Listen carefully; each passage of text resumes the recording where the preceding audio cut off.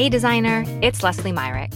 I've been in the interior design industry since 2005 and have run Leslie Myrick Art and Design full-time since 2015. Before launching my design firm, I worked for and learned firsthand from two of North America's leading interior designers, Kimberly Seldon of Kimberly Seldon Design Group in Toronto and Betsy Burnham of Burnham Design in Los Angeles. I have invested well over $60,000 of my own hard-earned money in education, training, private coaching, seminars, trade shows, legal fees, and more.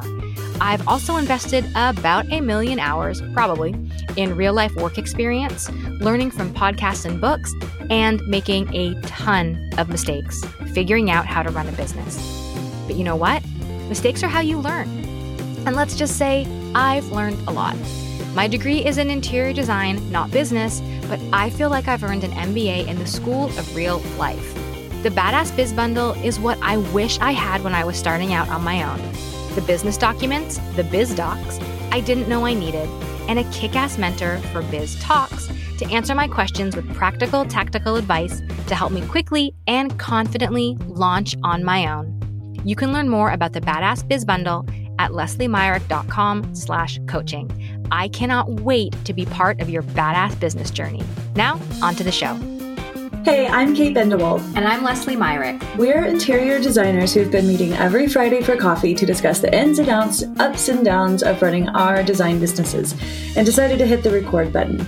We are designers getting coffee with each other, and now you. While some might choose to guard the hard-earned secrets of their design success, we've chosen to support, encourage, and empower one another to be the most kick-ass business owners possible. Welcome to the Designers Getting Coffee podcast. Real talk about running your design business with head and heart. Come join the conversation. This is episode 43, 5 tips to handle uncomfortable money conversations. Good morning, Kate. How you doing today? Hi. Good morning. All right, we're just going to start this off by saying, I don't know if it's a full moon or what's going on, but Leslie and I are both in, again, like this really bizarre, punchy mood. We're giggly AF right now. She's yawning. Giggling and yawning at the same time is pretty funny to watch. You do, actually. Yeah. I think you guys know, like, we talk a bit before we hit record just to get our ducks in a row and kind of jam for a second. And sometimes these conversations devolve into just goofballs. I think we're all feeling a little bit of, I don't know. It's just my good girlfriend would say, Mercury is in retrograde, Kate. Oh, like, Mercury. Get it together. So all anyway. I know is I'm trapped in a closet recording and Kate and I are giggling, and this is going to be fun because I'm glad, because this is an uncomfortable episode. So I'm glad we're in a good mood to start that would it. explain why I'm punchy. Yeah. Yeah. So, we're going to talk about uncomfortable things, having uncomfortable money conversations. And it's never happened to me before, ever, because I'm a perfect designer who's never had trouble talking about money. So I have nothing to offer. Totally kidding, of course. Said no one ever. Kate, right? Yeah. What about you, girl? I just had one this morning. Oh, super cool. Yeah. No, I think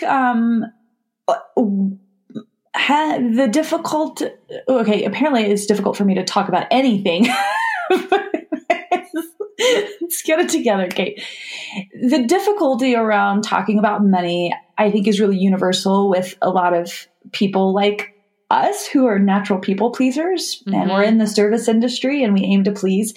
And I've never talked to, they're very, I don't know, I can't think of a single interior designer who I've talked to who is like 100% bulletproof about, when it comes to talking about money. And we talk about money with our clients all the time. I was thinking about just a couple of different scenarios in which you might be talking to a client about money. And some that I thought of was, right off the bat, just in an initial phone call, say that 3 times fast, say it once. You're a better man than I am. In that initial phone call, talking about your client's budget, in my early days of doing this on my own, I would never ask a client what their budget was. I was just like, we'll figure it out. And half the time when I did start asking, clients would be like, I don't know. It's like, shouldn't you tell me? It's like, well, do you go to a car dealership and let them decide what level of car you should be buying? So anyway, talking about budgets, what are some other examples, Leslie, that you can think of? I've had clients. I had a client question a monthly invoice I sent where she was unhappy with being charged for admin work, and we got into it. I mean, professionally and respectfully, but I mean, it was a serious face-to-face, almost cost me the project type of conversation. So yeah, it's tough. Like you were talking about setting expectations early.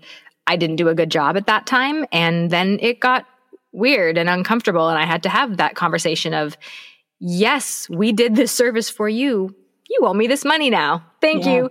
So that's another time that I've had that. That was similar to the conversation I had this morning. But yeah, I've definitely had those conversations before, and they're the worst. Yeah. You know what I usually do? It's difficult. I have to do it. Drink? A shot of vodka or bourbon better if I have it. Absolutely. That's not a bad idea, a little liquid courage to help. And let's just be clear, one of our 5 tips is not to have a drink. We actually have 5 real tips to help with these uncomfortable, muddy conversations. But basically, guys, we've all been there. I think there should be 6 tips, and one should be to take a shot of vodka before you do it. There's your bonus tip for the day. All right. So another is questioning. So, okay, this is a big conversation that I had, and it was a big learning moment for me. So we presented a project to a client we'd been working with, and the way, and I do things a little bit differently now in order to talk about budgets with clients, but what had happened is I had an initial client questionnaire that they filled out, and there was a question about budgets, and there were ranges, and she had picked a range. That was prior to the initial consultation, and then our deep dive and all of that. So I didn't used to include a preliminary budget in the concept phase of my design process, and I do now, and that's been tremendously helpful. So at that stage, I wasn't putting together an initial budget, which I've since learned. So the only information I'd gotten was this range that she had selected. But then we went on to talk, and I got her wish list, and I really understood her quality expectations. And I did the design. I did everything that she asked. I put everything together, and I gave everything really realistic budget. I worked with a realistic budget of nice things. They weren't necessarily luxurious, but it wasn't West Elm, right? It was. Sorry, I don't mean to ping a brand or anything. There's a level of that too, and this was a bit higher end than that. So, in all, their total budget was ended up being about $20,000 over their ideal budget. And I had, we did, as we had done the design, we did realize, gosh, this is really going to be beyond what their initial expectations were. So we had prepared in advance a couple of options for value engineering the project that we presented to them. So we showed up, we said, guys, this is your wish list. This is everything that you want. Your realistic prices for everything. And of course, we had picked the exact furnishings and fabric and all that. Even though we had prepared them that it was going to be higher than maybe what they were initially expected, we gave them value engineered options, and we explained that clients, whenever this happens, usually clients will do a couple of things. They'll either phase it in over time, or they'll value engineer, and we're giving you some options here. So on top of the value engineered options, I gave them a couple of different ways to approach it. It still shocked the pants off of them. And, it surprised me a little bit, but in retrospect, I could really see how they probably expected me to design to their budget versus to design to their wish list. And so I had to take a good look at my process after that and recognize that a couple of things, it wasn't enough just to have a drop-down menu of a budget, ideal budget. I really needed to have a more personal conversation. And number two, and these aren't necessarily our tips, but we're throwing it in here. We're bonus tips. And I also realized that I needed to do a preliminary, proposed budget for their wish list so they could see, okay, before we dive into the details and selections of everything, we're kind of in this ballpark. Are we good? And that's been a big game changer. So as far as talking about budgets, that's kind of how I handle it, but still uncomfortable money conversations come up all the time.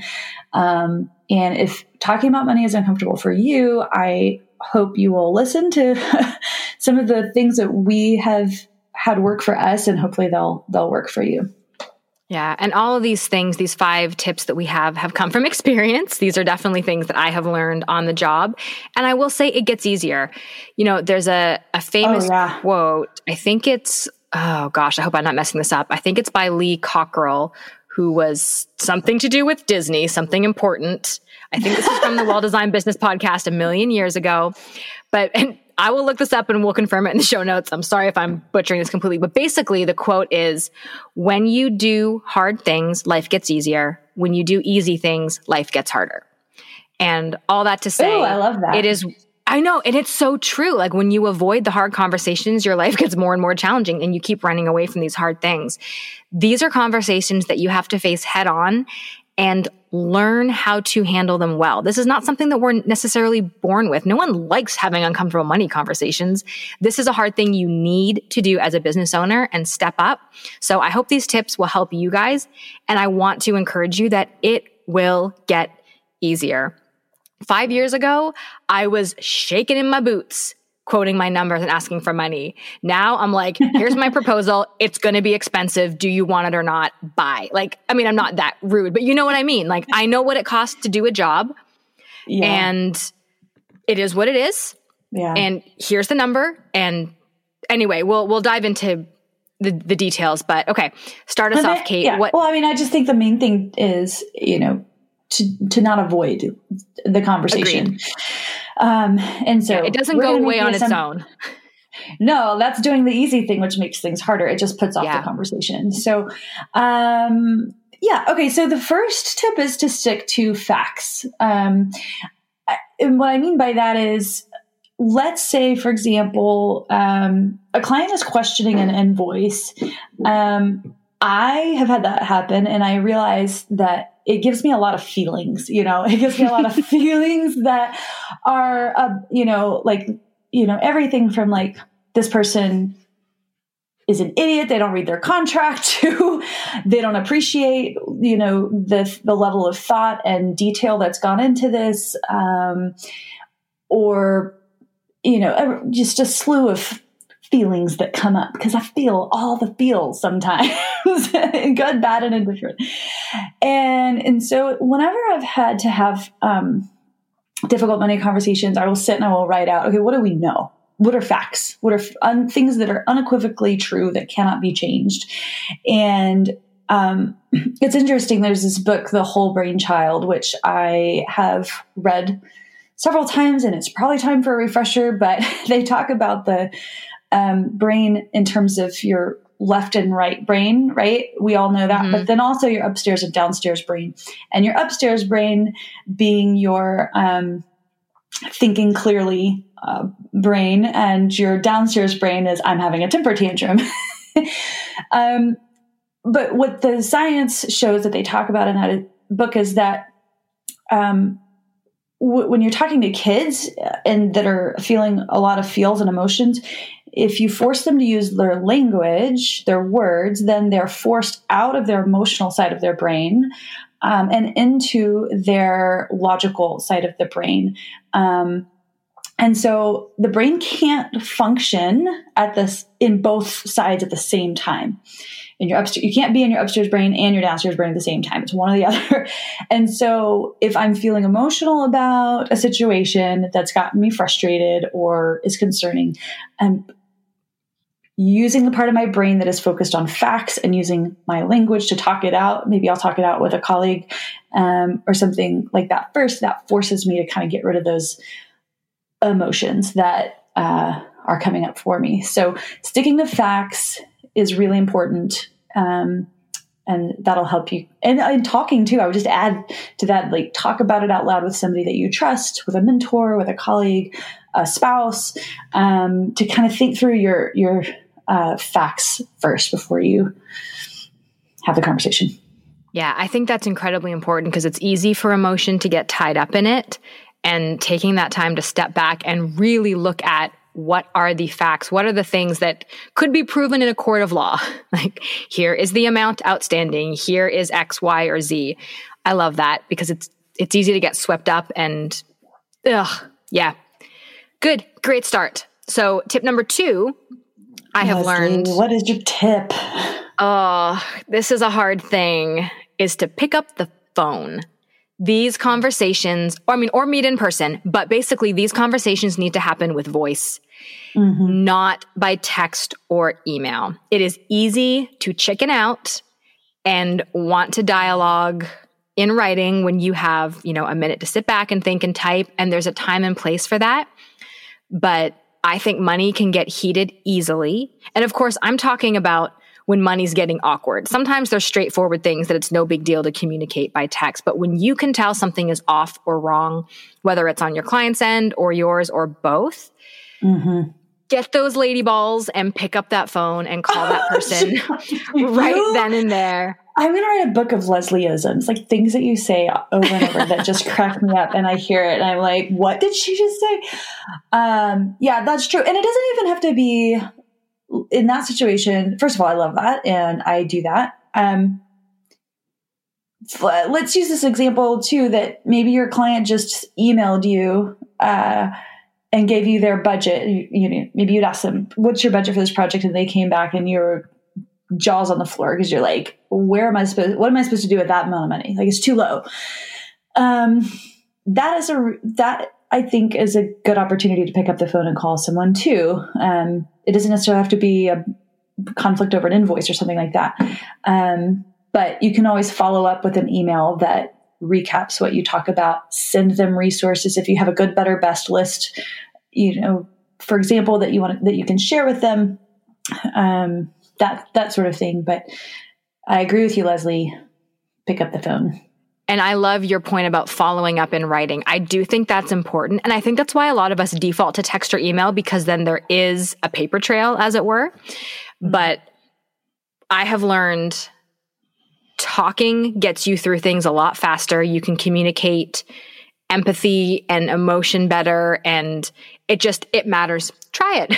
Pick up the phone. Yeah. And then, absolutely recap in writing so that everyone is clear on what was decided and what next steps will be. Love it. It's a great combo on there. I just thought of another example of an awkward money conversation. Bring it on. I actually recorded this conversation. It was with a painter from years ago. It wasn't even a client. It was a vendor. And it was the most baffling situation. It was this painter who had worked for me for a long time and did a good job. But there was a project and we have very clear RFPs that we send. There should have been zero question on earth what was included in the scope of work and what was to be done. It was in writing in a million places, plus phone conversations and in-person conversations. But anyway, he was questioning, he's like, that wasn't part of the job and that's going to be more money. And I was like, what are you talking about? Anyway, he had done half the job and said he was done. And I was like, you're not done. And I already paid him. Anyway, so that was a really awkward conversation that we had to have. But if it felt like you were in a sticky enough situation where you needed to record something, there are options for that too. But don't let that be a reason that you don't pick up the phone and make a phone call. Yeah. Anyway, this is making me uncomfortable. I need a shot of vodka. You're doing the hard thing, Kate. This is worth it. It's going to make things easier. Okay. So can I just say real quick, I am super excited. Next week we have Jenny Carlson on. She was a money coach for me. And we're going to probably talk more about this next week and dive into it a little bit more. So stick around for that episode. It's going to be so good. Financials for Creatives is her website, and she's going to be on next week. But we, I did a lot of work with her to help me be better with money. We'll get into that next week. I can make all the money, but it's like having conversations is really hard. Avoiding it is something that I tend to default to at times, and I have to be really diligent about not doing that. So, I get it, designers. This is, money can be really hard for people. So, yeah. All right. Are we on number 3? We are. All right. So tip number 3 is to don't take it personal. So think about this for a second. I'm going to use the example again of a client maybe questioning an invoice. I know my instinct is to be like, how dare them?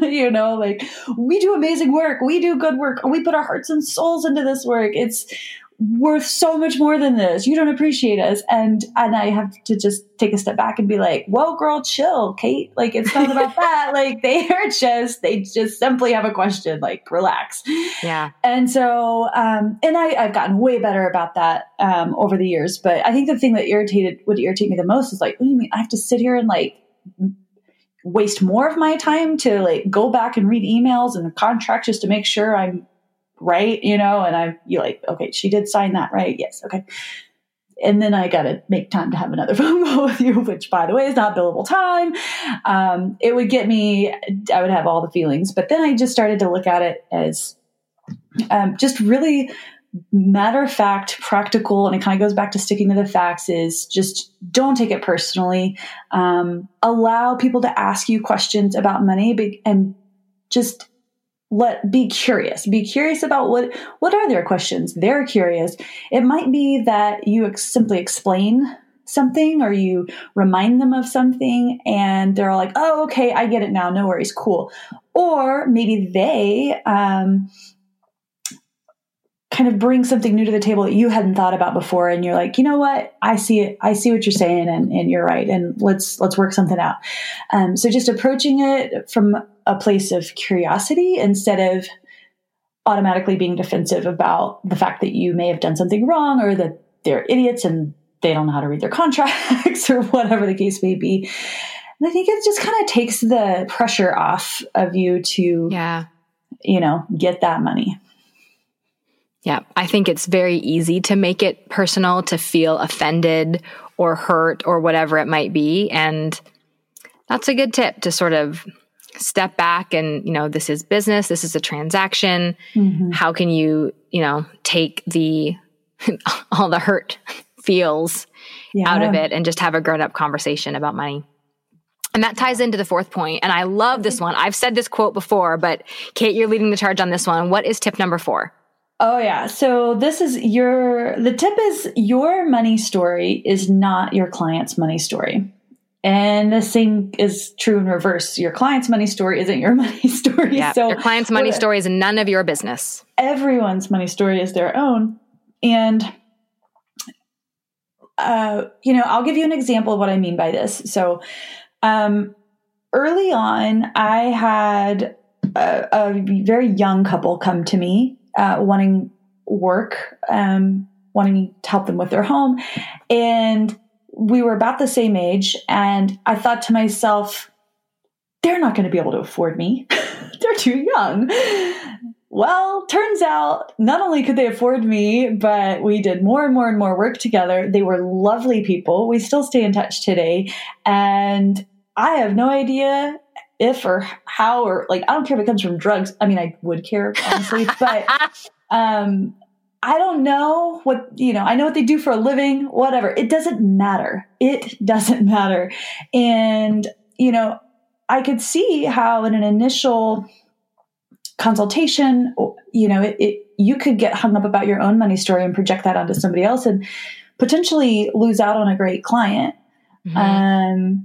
Certain people with certain occupations, people of certain, looking up their address and seeing their house and thinking to yourself like, oh, this isn't my client. It's like BS. Like approach it with just pure curiosity. People of color, there's so many prejudice that we have towards people on, all sorts of different areas, not just race, that we can be unaware of and that can creep up. And so, trying to get rid of those biases, can really help you have a better experience with your client. But, I think I've mentioned this briefly on the episodes before that, there was a period in our lives growing up where we didn't have much money. We were homeless, in fact, for a short period of time. And I've had to work through a lot of that story there.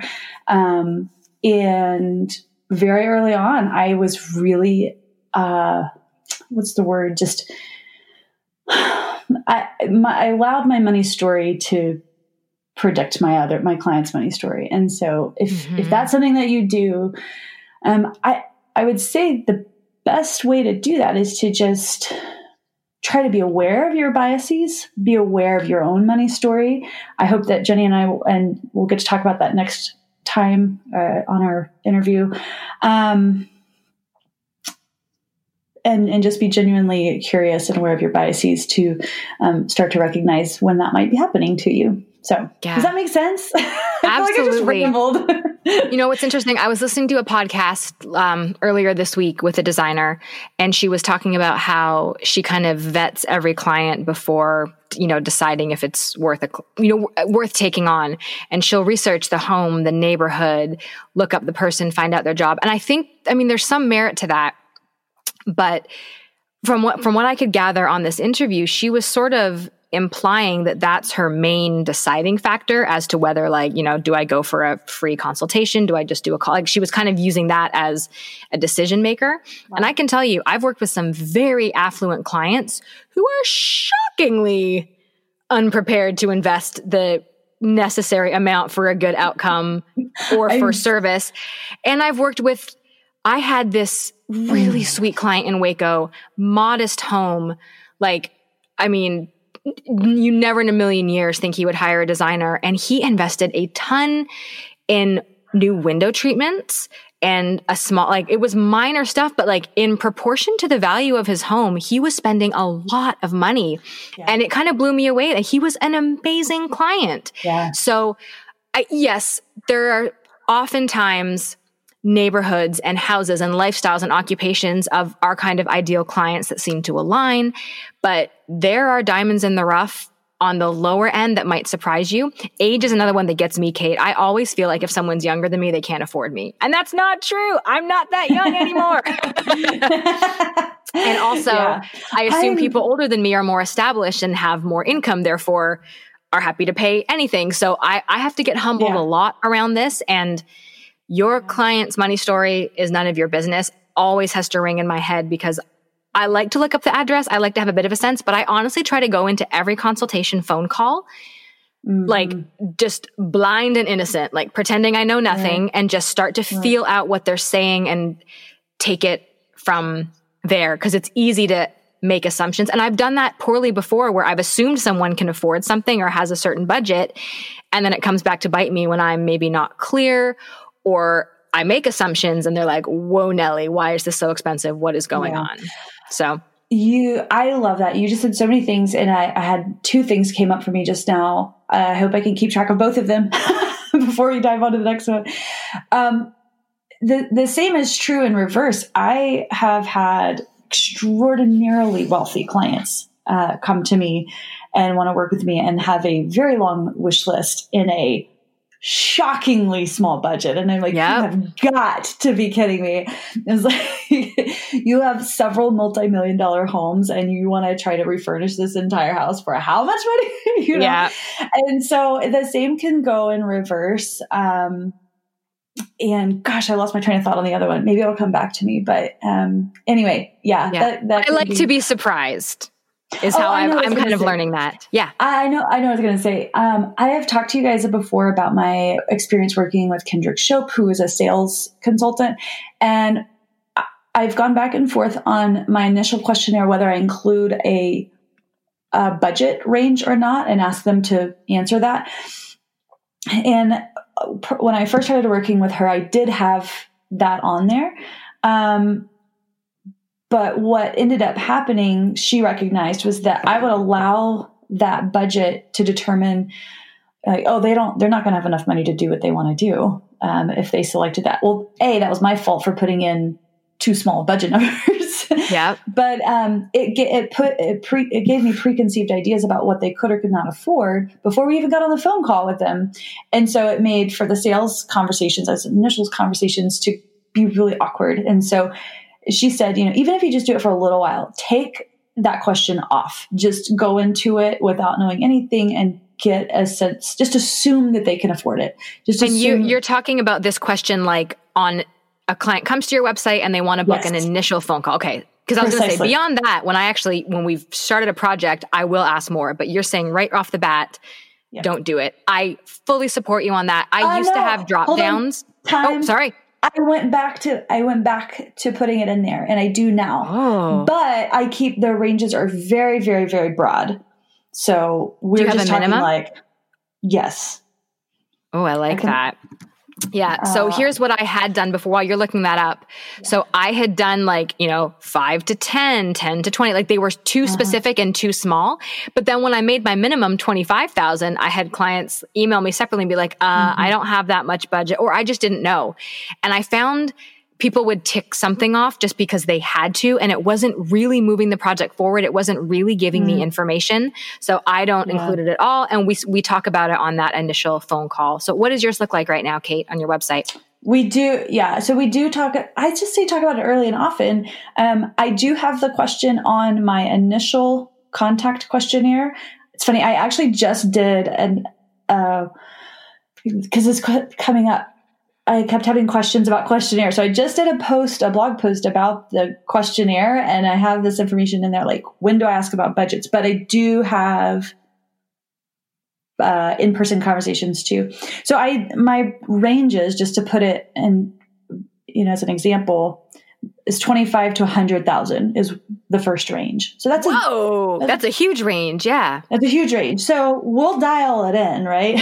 But they at least know 25 is my starting place for anybody that wants to work with me.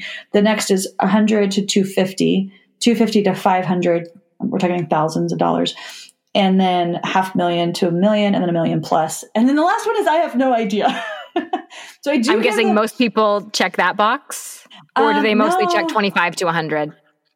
I've only had this back in there for a few weeks now, but I've had the first one and the second one, the 100 to 250,000.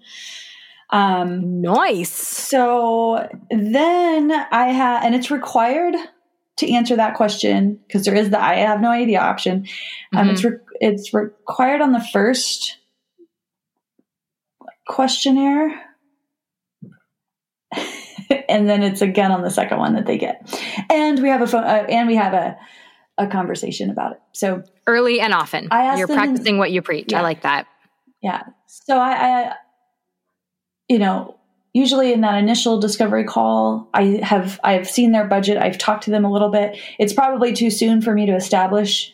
Most of the time it's too soon for me to establish, does that amount kind of fit what their needs are and what they're talking about?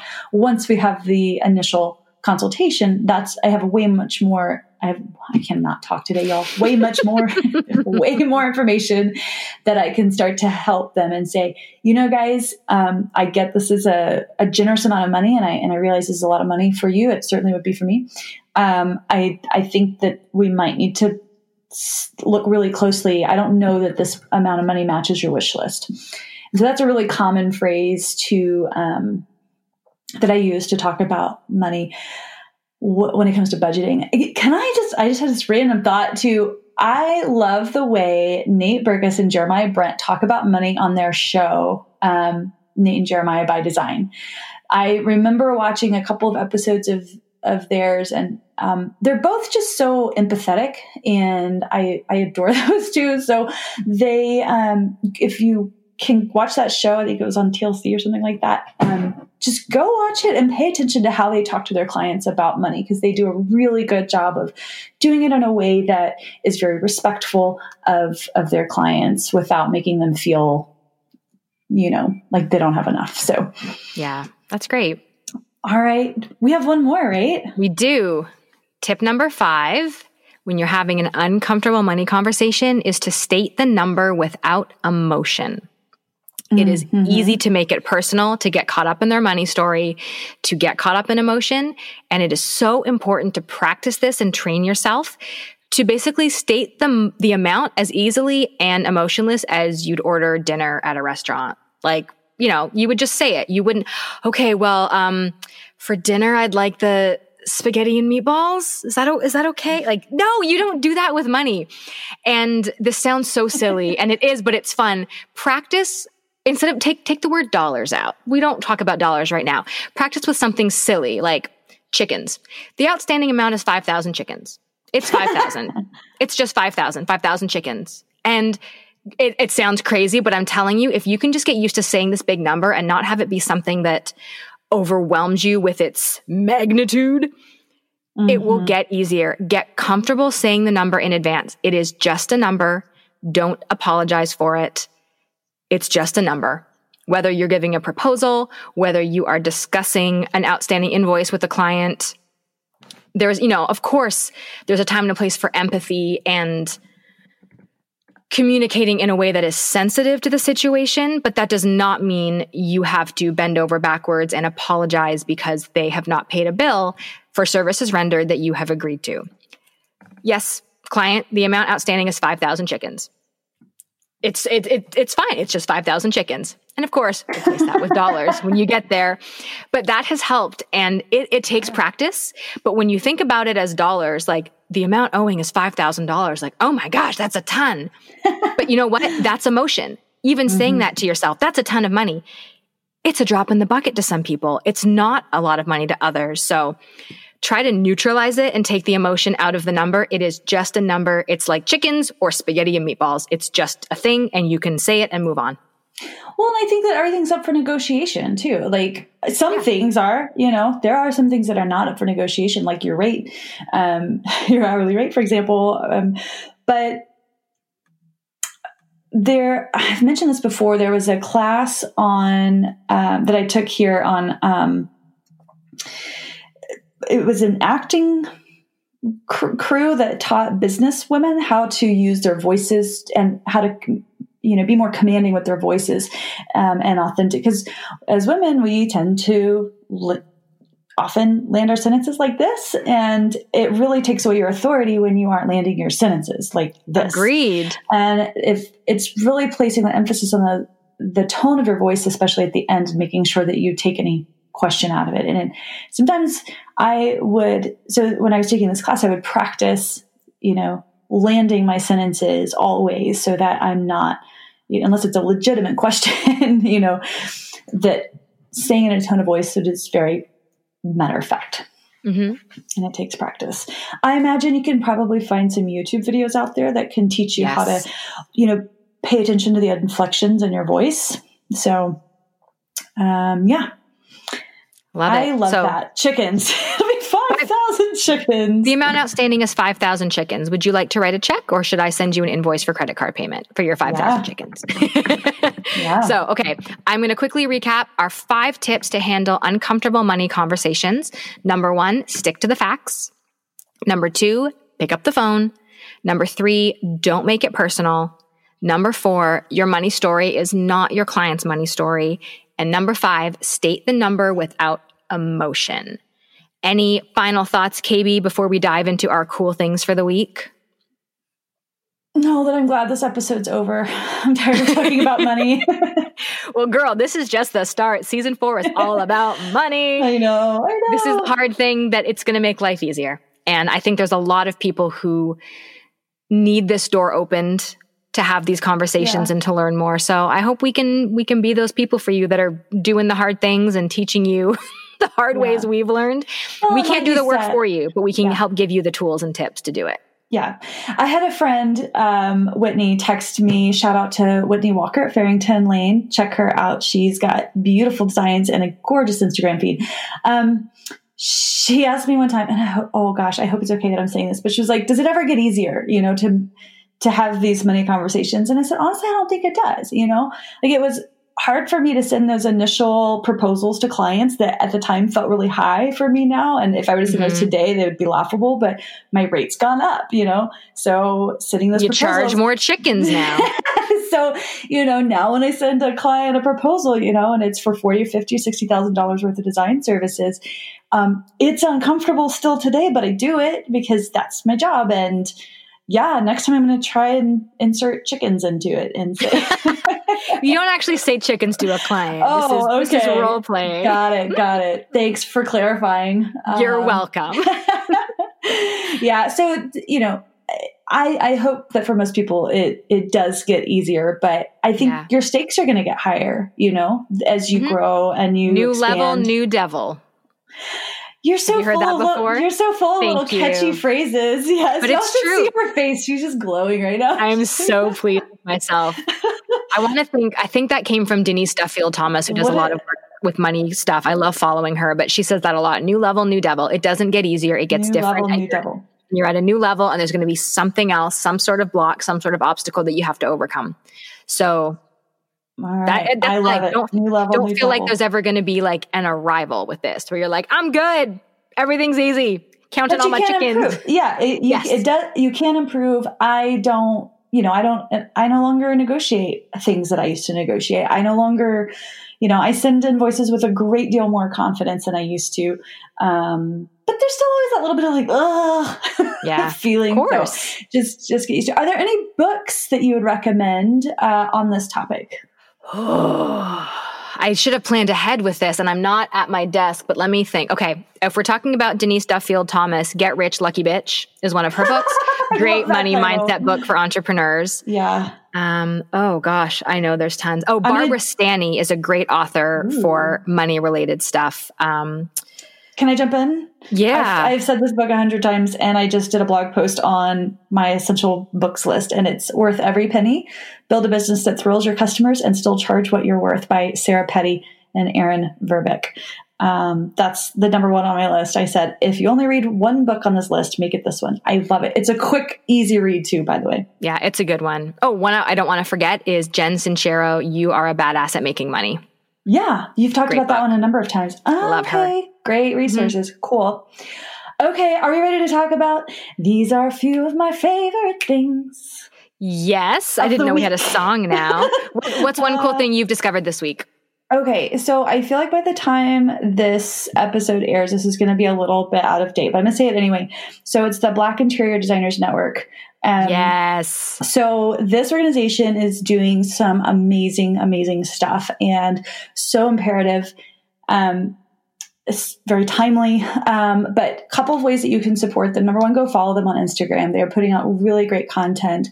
And the work that they're doing is so important. So go follow them on Instagram, considering donating to them. So they do have, let me just pull it up real quick because I don't want to misspeak. I know that they're doing a fundraising campaign now with a specific dollar amount and purpose for that money in mind. Yes, it's $250,000 and it's the BIDN donation fund. So it's the Black Interior Designers Donation Fund. I donated. They are such a cool organization. And third, if you are a Black interior designer, consider joining their membership. I'm assuming that's part of the requirement. I don't know. But they have a membership that helps support the Black interior design community and just really great organization. So thank you guys. Shout out to you. You're all doing fantastic work in this industry that is much, much needed. Love it. Yeah, I agree. They're super cool. My cool thing is in a similar vein. I know, like Kate said, by the time this episode actually comes out, this might be old news. And I've already shared this on my Biz Tip Monday email newsletter. So if you're not on that, go get on that because it's awesome. You get info from me every Monday. But one thing that's been really helpful for me right now with navigating all the new conversations and climate about race is author Layla Saad. She has a great book. You've probably heard of it lately called Me and White Supremacy. It's written for white folk like myself, super tactical, direct. Here's how to do the work to be a better ally of people of color. And then she also has a really great podcast called Good Ancestor Podcast, where she interviews people of color, white people, lots of creatives, and they just sort of share about how they are working on becoming good ancestors, how they're going to be people who make a positive mark. And it's been really good. it's very eye-opening because if you've seen me, I'm a white chick. Most of my world is with that. It just is what it is. And I'm really trying to be conscious of expanding that and not just staying in my bubble. And it's been a really great podcast to listen to. I love hearing from her, her perspective and her guests. And she's, Glennon Doyle was on one of her episodes. I can't think of other people offhand. Most of the people I hadn't heard of, I think, save for Glennon Doyle. But, Rachel Cargill. I haven't listened to that one yet. And she's someone else I'm following on Instagram. Anyway, go check it out.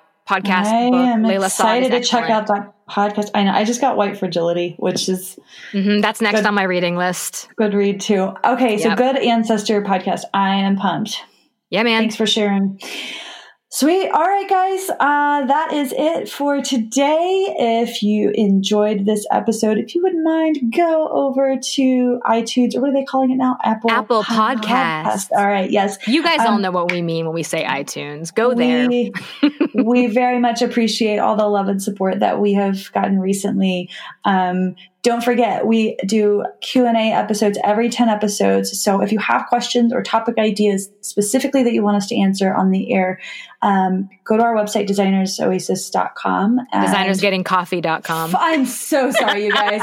That was a real plug for myself, but it was obviously just a misspeaking. But anyway, designersgettingcoffee.com.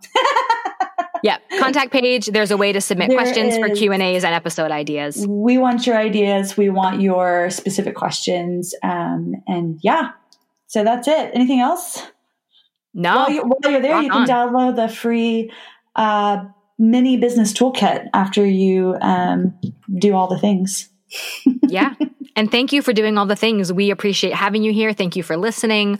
We're so happy to be back. I know we're a few episodes in now from our break, but we're glad you're here. Happy Friday. Bye. Bye.